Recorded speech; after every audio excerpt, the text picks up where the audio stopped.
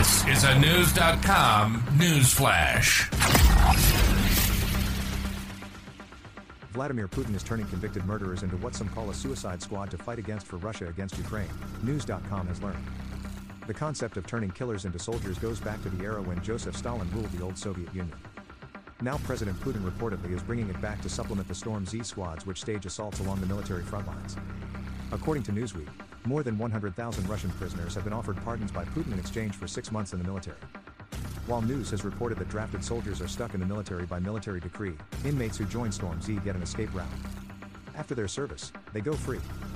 About 50,000 inmates reportedly have that status now. Some of the inmates in Storm Z have been men beyond retirement age.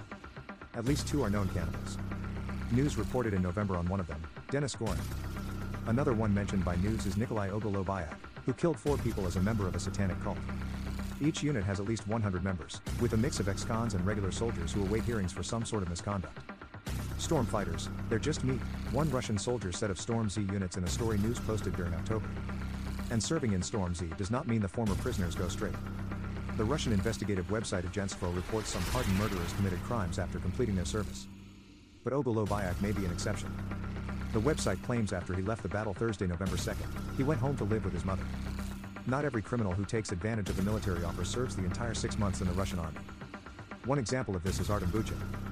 He received a 20-year prison term for rape and murder in February, joined Storm Z in August, but was out of the military by the end of November. The Russian government denies pardoned criminals are receiving an easy way out. They gave their lives for the motherland and have fully absolved themselves of their guilt, Putin explained in September. But it's a change from what Putin said in the 2010s about some rebel fighters in Syria who received U.S. support. One does not really need to support the people who not only kill their enemies, but open up their bodies, eat their intestines, in front of the public, the Russian leader said then. The Storm Z units atone with blood for crimes on the battlefield, in assault brigades, under bullets, under shells, Kremlin spokesman Dmitry Peskov said in October. The Institute for the Study of War notes some of the Storm Z units have been sent to the hard-fought area of Avdiivka, and could lose at least 40% of their personnel within days.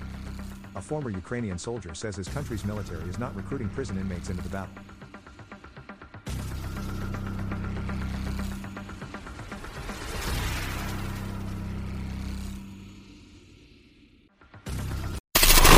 Knowledge. Unfiltered. News.com. News.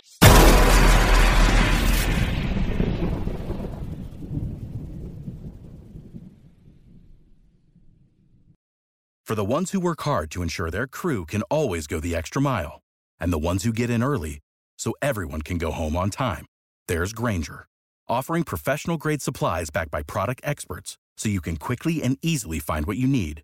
Plus, you can count on access to a committed team ready to go the extra mile for you. Call, click Grainger.com, or just stop by.